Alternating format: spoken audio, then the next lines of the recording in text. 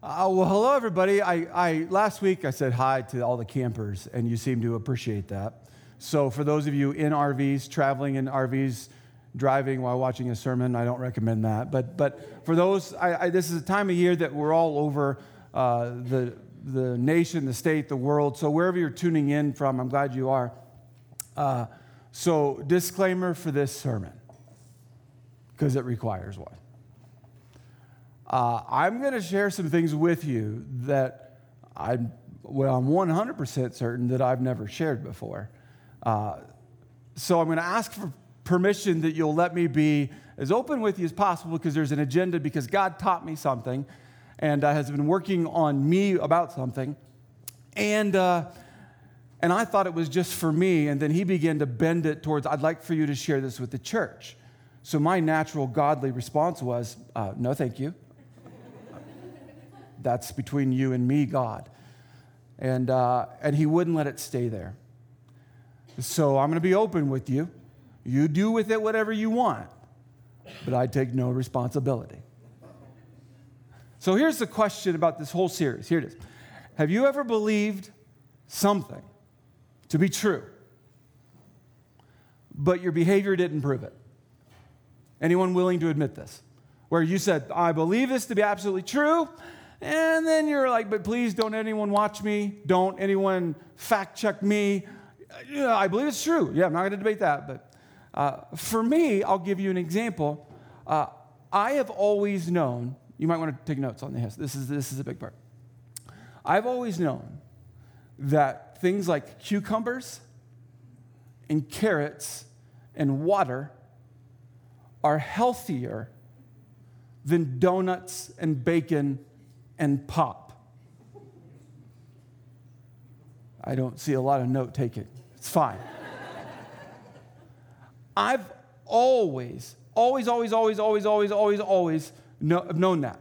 It's why I remember as a kid refusing the good stuff, and anytime I could get a hold of the bad stuff, I would. I believed that there's health food. I did not reject the notion, say conspiracy theory. I don't know what anyone else is doing. But I had a tendency to not line up how I ate with what I actually believed. Let me give you some examples. This is where I really want to be open with you. So I grew up in a family, a very loving family. I love my mom and dad. They just celebrated 48 years of marriage. Hello. And I love our family. One of the traditions of our family was that we celebrated with food. That was like a staple. So we learned that Christmas Eve was a big deal. We have a whole menu that would make 0 sense to you whatsoever. 0 sense. You'd be like, David, you cannot have that with that. And I'm like, oh, yes, we can. Watch me. Right. And so when we would gather for Christmas Eve as kids and all that, we would have certain food, and that was the celebration. That's what we looked forward to. I was not looking forward to the socks and underwear that I would open up on Christmas Eve, because that's what we got. It was the food. Another thing in our family, I grew up where we, when we got older, didn't all hang out on Christmas. Sounds weird to you. I'm from a family full of pastors. Christmas, it's a busy time for us. And so we didn't really gather around Christmas. We gathered around Thanksgiving. Thanksgiving was our big holiday.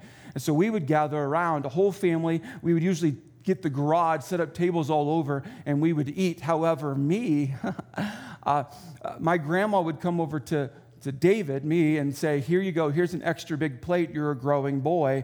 And I'm like, you are the greatest grandmother in all of the world. And so I filled that plate, and we celebrated and had a great time. I grew up that you celebrate birthdays. I don't know if you got to pick your meal for birthdays. I did, and I loved it, and I still love doing that. It's like the time where I'm like, no kids, we're not having that. We're having steak, okay? Well, I knew health food, but you need to know I began to experience life, and I began to treat food as though it was more than fuel. So my junior year, we moved. Right before my junior year in high school, we moved. And I was mad at mom and dad for moving us. We moved to the South. I love Southerners. Southerners are great people. I didn't mesh well in the South. And I had you might call it a traumatic experience, just different stuff going on. And I figured out that when I was sad, if I ate certain foods, that just made me not think about the sad stuff. And so I began to eat, I was in the South, sweet tea and fry it up. Whatever it was, you fry it up. Well, in high school, that was fine because I was playing sports and it didn't show a lot of physical things. It was just a behavior that I would eat and eat and eat. My senior year, I moved back and lived with my grandparents and went back to the school that I had moved from out of Indiana, all that, not big details. But I thought I would tell you, and I'm not exaggerating, I even made notes on this, my senior year in high school, what I would regularly eat. For breakfast, because we had early morning practice, so about 5 a.m., I would swing through a gas station and get the fruit pies at gas stations. I don't know if anyone's ever had these. What's funny is that ain't fruit. I'm just telling you. I know it's called fruit pies, but that concoction of chemicals put together and giving you chunks that you think the chunks, no.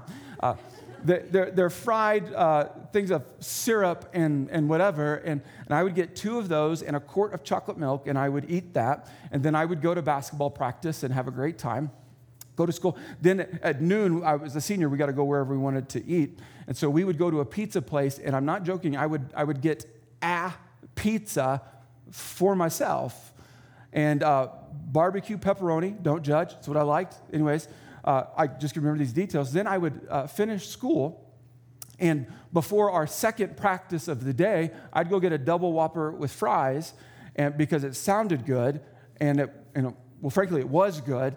And then I would go to practice. Then I would go home, and I would eat whatever my grandma had prepared. It was typically generally healthy, which was fantastic. For them, they felt good that they were feeding their grandson good food. I was like, you don't want to know what's already happened today.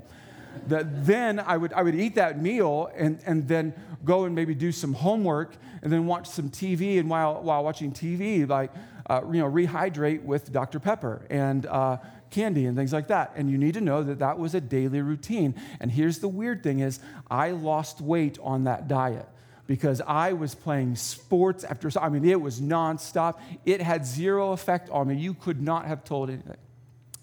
Then I went to college, didn't play 3 sports, wasn't near as active, but thought, no problem, pizza still sounds wonderful, and continued to eat, and my body began to show that I was no longer 17, 18 years old, and that I had to work out, and I was like, that's stupid, but okay.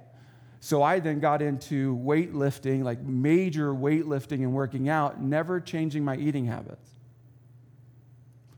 Because, I liked food. So I'm going to, as they say, or they don't say, you can't outrun the fork. I was like, yeah, I can. Watch. That continued to trend and trend and trend and trend. And this is where I don't know what you're going to do with the rest of this, because some of you are going, you might have had a problem, David. You're right, I did. But I had a socially acceptable problem. See, I've got friends who have addictions and use things that are socially unacceptable. There's laws against them, and you're not allowed to use them. So they have gotten in trouble when they have used those things to do exactly what I was doing with food. Food made me feel things. So if I was happy, food. Sad, food. It did not matter. It just was food. Let's have a great time around food. And no one confronted me about it. No one else's fault, but it was just interesting.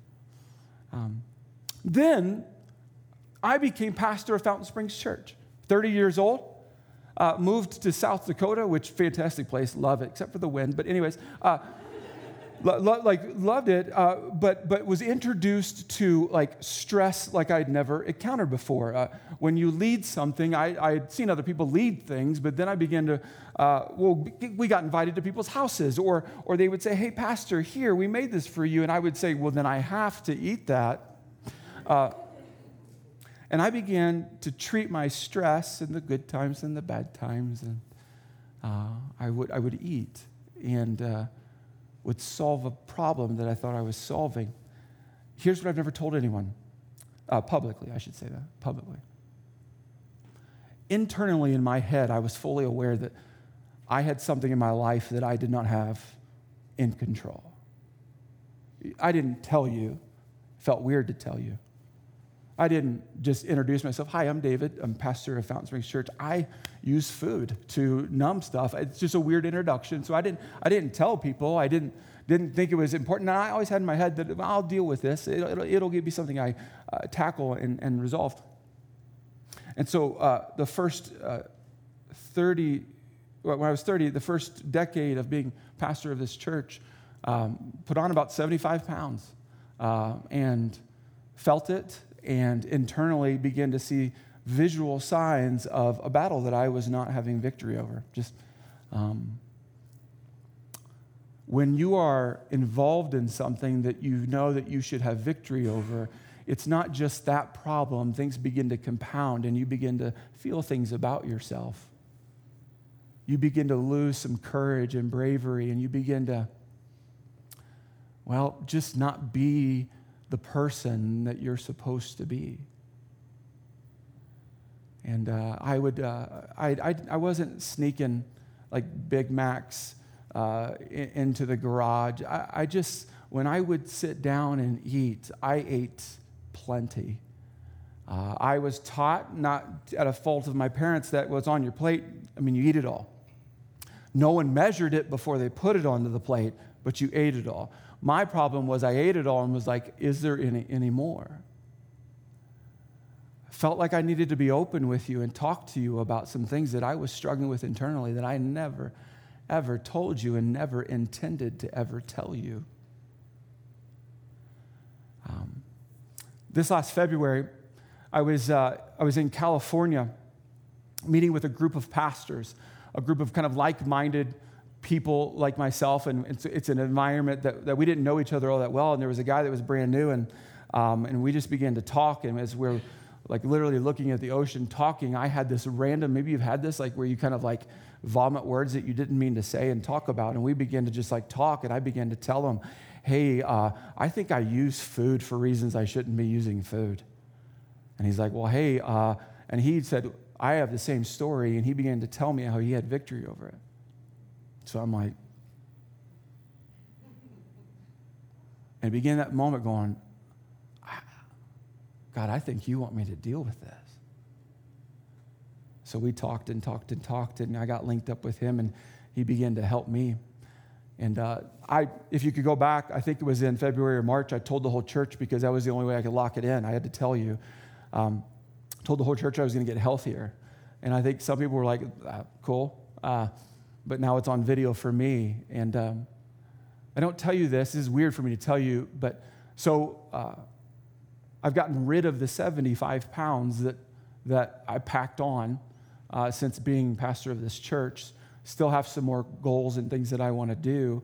And that's why I didn't want to share it with you, because for me, the controller in me wants to feel like I actually have it completely conquered for the rest of my life, which means that when I'm 95 on my deathbed, I might be willing to share this with you. However, at 43, in the midst of the process, God wants me to share it with you. I'm really not in the mood to share it with you. So I'm sharing it with you. And he told me when to share it with you. It was in this series. What gets in the way of a close relationship with God? If you missed the first week of the series, I asked this question. What gets in the way of a close relationship with God? We talked about mistaken identity. We need to talk about unhealthy portions.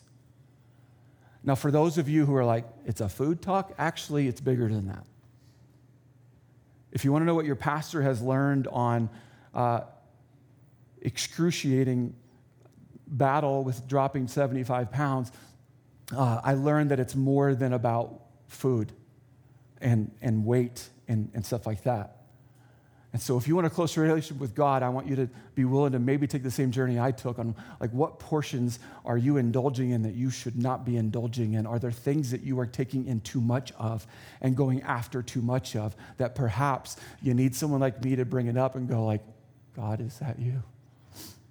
The Bible talks about portion a lot. I discovered this when he started asking me to talk to you about this, and I was like, how did I miss this? It's because I didn't want to see it. That's how that works. So let me just show you just examples of portion. Yeah, I'm going to walk you through the Bible, not the whole Bible, don't worry. The Lord God placed the man in the Garden of Eden to tend and watch over it. But the Lord God warned him, you may freely eat of the fruit of every tree in the garden. Awesome. Except portion control, except the tree of the knowledge of good and evil. If you eat its fruit, you're sure to die. In other words, there's all of this, but you can't have all of it. All right? Let's keep going. This is in Exodus. This is about the Israelites and getting free. Then the Lord said to Moses, look, I'm going to rain down food from heaven for you. Awesome. Each day the people go out and pick up as much food as they need for that day. As much as they need for that day, I will test them. It's a stinking test. I will test them in this to see whether or not they will follow my instructions. That's portion talk. And you should read the story. Some of them took too much, and it didn't go well. Keep reading in the Bible, Leviticus. When you harvest the crops of your land, do not harvest the grain along the edges of your fields. And do not pick up what the harvesters drop. Leave it. Yeah, the stuff you planted, maybe some of the best looking corn you've ever seen in your life. Leave it for the poor and the foreigners living among you. I'm the Lord your God. That's portion talk. Let's keep going in the Bible. Joshua, do not take any of these other things set apart for destruction. Here's the story. The Israelites are about to go into the land that God's going to give them. And they go on to this first nation that they're supposed to take over, and they're in their land, and they're about to go after this, and they're given instructions before they go into battle, and in the midst of battle, do not take any of the things set apart for destruction, or you yourselves will be completely destroyed, and you will bring trouble on the camp of Israel. Everything made from, and here's portion, you can do whatever you want, other than don't take everything made from silver, gold, bronze, or iron is sacred to the Lord and must be brought into his treasury. In other words, you're going to go into this nation, they're going to have lots of cool stuff, but some of the cool stuff is God's. It's not yours. It's not your portion to take. Let's talk about Jesus. Jesus sat down near the collection box. Whole sermon there, because you guys would freak out if I sat by some collection box watching what you give. But anyways, just saying, okay? Jesus sat down near the collection box in the temple and watched as the crowds dropped in their money. Many rich people put in large amounts. Then a poor widow came and dropped in 2 small coins. Jesus called his disciples to him and said, hey, I tell you the truth, the poor widow has given more. That's portion talk. Has given more. This poor widow has given more than all the others who are making contributions, more than those rich people who gave a lot, but it seems to be it was a different portion. For they gave a tiny part of their surplus, but she, poor as she is, has given everything she has had to live on. Portion. Holy cow. What if you and I have been missing a profound lesson taught by God himself? What if you and I have not connected dots because we get offended by the conversation when it gets brought up? Maybe you don't like sermons on food. I didn't. Anytime someone would say, hey, David, you should preach about gluttony. I'm like, nah, that's stupid. We don't need to do that. Do you know why I didn't want to preach on gluttony? Because I had an issue.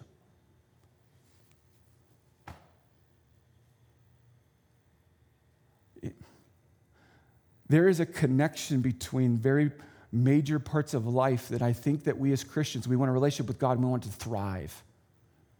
But we are disconnecting portions that are actually taking the power out of that relationship.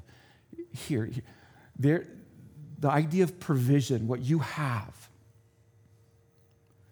and a portion of it, and how you and I worship, they are far more linked than you and I like to talk about because it gets personal fast. The Lord's Prayer, many of us are familiar with, and I want to show you just a portion of the Lord's Prayer. Give us today the food we need. Yeah, there's more. There's stuff before that and after that. I find it fascinating that Jesus is like, you want to know how to pray? I want in the prayer portion. And many of us are like, so literally, I'm supposed to wake up and have no idea where my food is coming from ask God the morning of. So I'm going to get up super early because I want breakfast.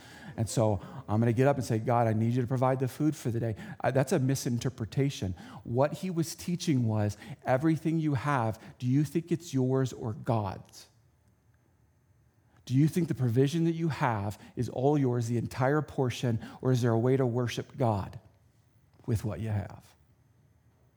See, this is where our worlds get a little offensive, and I thoroughly enjoy this, so we're going to have fun here. When it comes to provision, I want to show you something about Jesus. 16 out of the 38 parables that he gave that you have in your Bibles, 16 out of the 38 talked about money and possessions. If you ever get mad with me about how much I preach about money and possessions, I've yet to match the frequency of Jesus Christ. That was on video, I believe. And you can be offended, and I understand your offense. I hated hearing godliness and food in the same conversation. 25% of Jesus' recorded words talk about stewardship. In other words, portion control. What you and I have got to we've got to figure out something about what's in life here. What we do with what we have is an act of worship, and Jesus was trying to draw our attention to this. Not just Jesus, but if you look through the whole Bible, what you and I do with what we have is worship related. It's not about what do I have to do and what do I get away with. No. It's all into this idea of a relationship with God. If you want it to thrive, you've got to be willing to deal with portion. So I made up a principle. I didn't make up the principle. I made up the name of the principle, but it's in the Bible, but I'm weird. So anyways, principle of portion. One day I'll write something about this, but the principle of portion, divide your provision as an act of worship.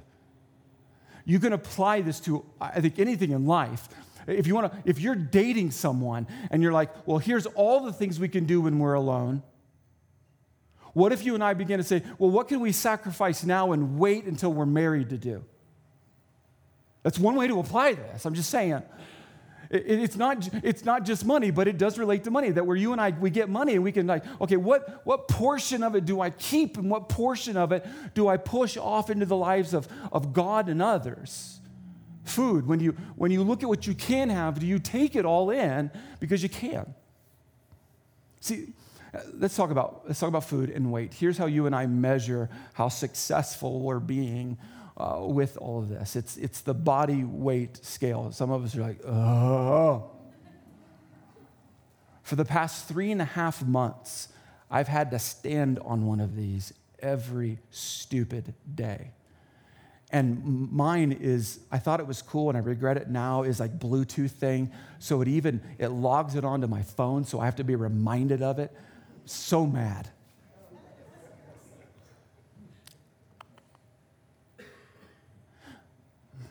Many of us hate these things because you know what they tell you? They tell you what currently happened from the decisions that you've been making. Listen, and that's not the best way. So my wife likes antique things. I don't know that this works, but it's in our house. And this is technically a food scale. Sure, you can weigh whatever you want to on it for those of you who are literal. But what I have learned as I began to kick my addiction to food is if I weigh things on here first, if I evaluate the portions I'm consuming, this other stupid scale that I hate takes care of itself. So yeah, I regularly, when we eat, I now see plates based on how many cups of vegetables and the ounces of meat that's on there. And you better believe I'm supposed to have 7 ounces, and I regularly have 8.5, and I know it because I still struggle with this. I constantly want more. The portion scale, I'm not a doctor, by the way, but the portion scale is more important than the body scale, in my opinion. I think you can win the battle of health if you don't put all the attention on what your body weighs and you pay attention to the amount of food you're eating. So here's what I want to do. No, I don't want to do this, actually. Sorry. Here's what I think we're supposed to hear, and here's the lesson I've been beginning to learn is how do I get a close relationship with God? I need to figure out portion control. I need to get this tackled. It doesn't mean that I don't have temptations, which we're going to talk about that later in the series, but I begin to figure out portion control. And if you want to know what offends most people when I preach, when I talk, anytime I open up the Bible, people love it when I talk about identity and love and grace and loving your neighbor and taking care of people. Do you want to know what people literally leave our church over? That's what I want to talk about. Because apparently it appears to be what the majority of us are wrestling with. Portion control when specifically talking about money. So, does God talk about how to have portion control when it comes to money and resources and provision? He does.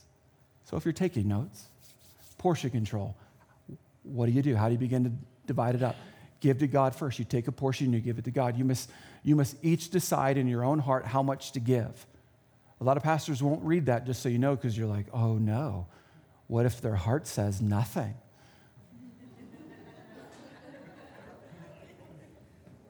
You want an honest church? Okay.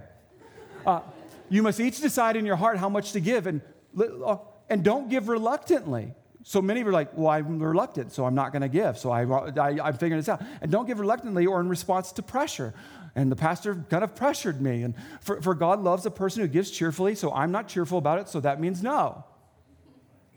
Do you know what that sounds like?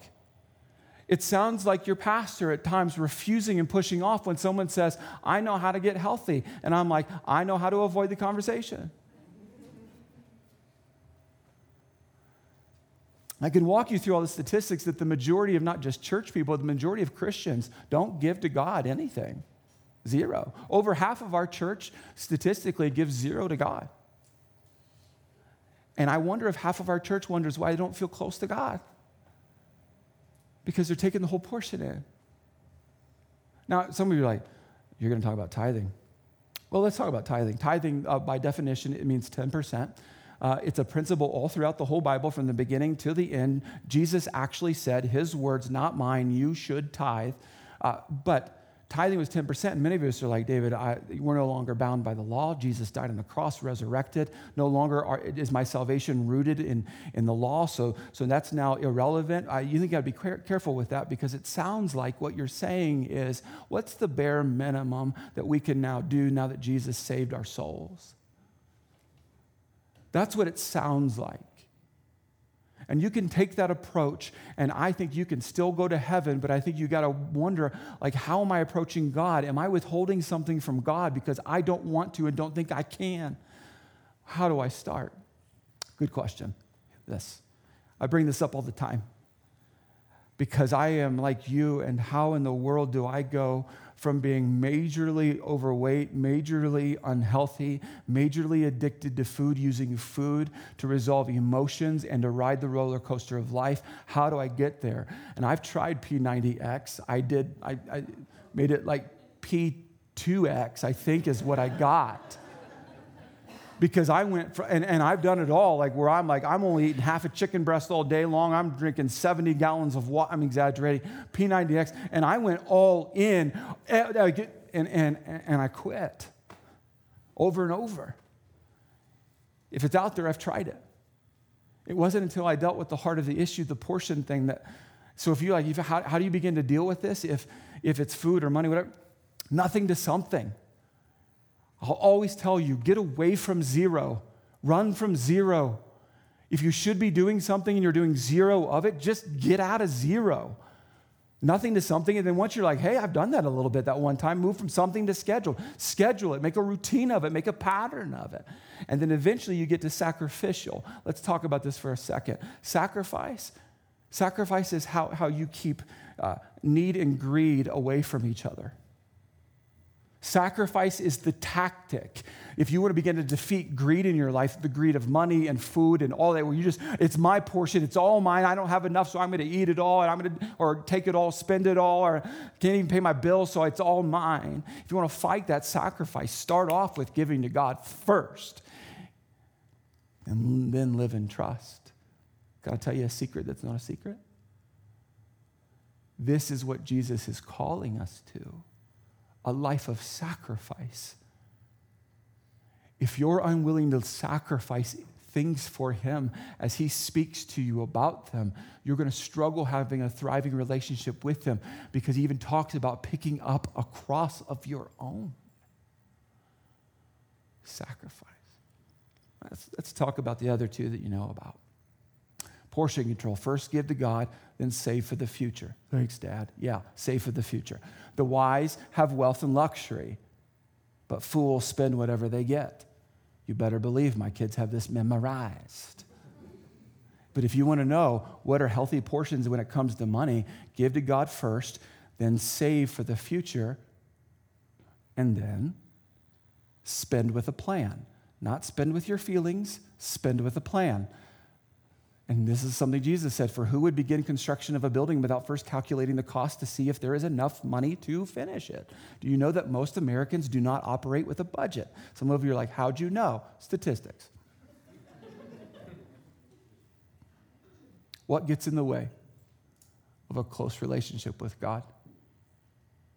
Unhealthy portions. So where does that draw us right now? Just preached a sermon I never wanted to tell you about.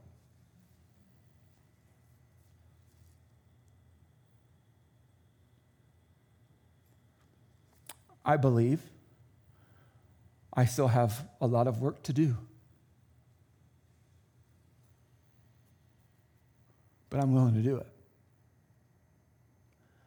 I wonder if you have something in your relationship with God that you have been unwilling to do. So I was like, how do I finish a sermon? Well, I think I give you a decision to make. I will or I won't. And so that's what I think God is calling us into. If you need another word, will you sacrifice for him? You will or you won't. If you need help, I would love to help you. I don't care what your thing is. I told you mine's food. I've heard it all, by the way. I know most of us, it's money.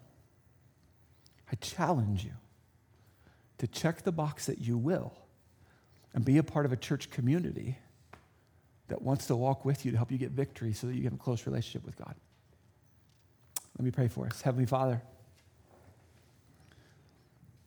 meet each one of us, Lord, in the corner of our lives that we have refused to let you speak into.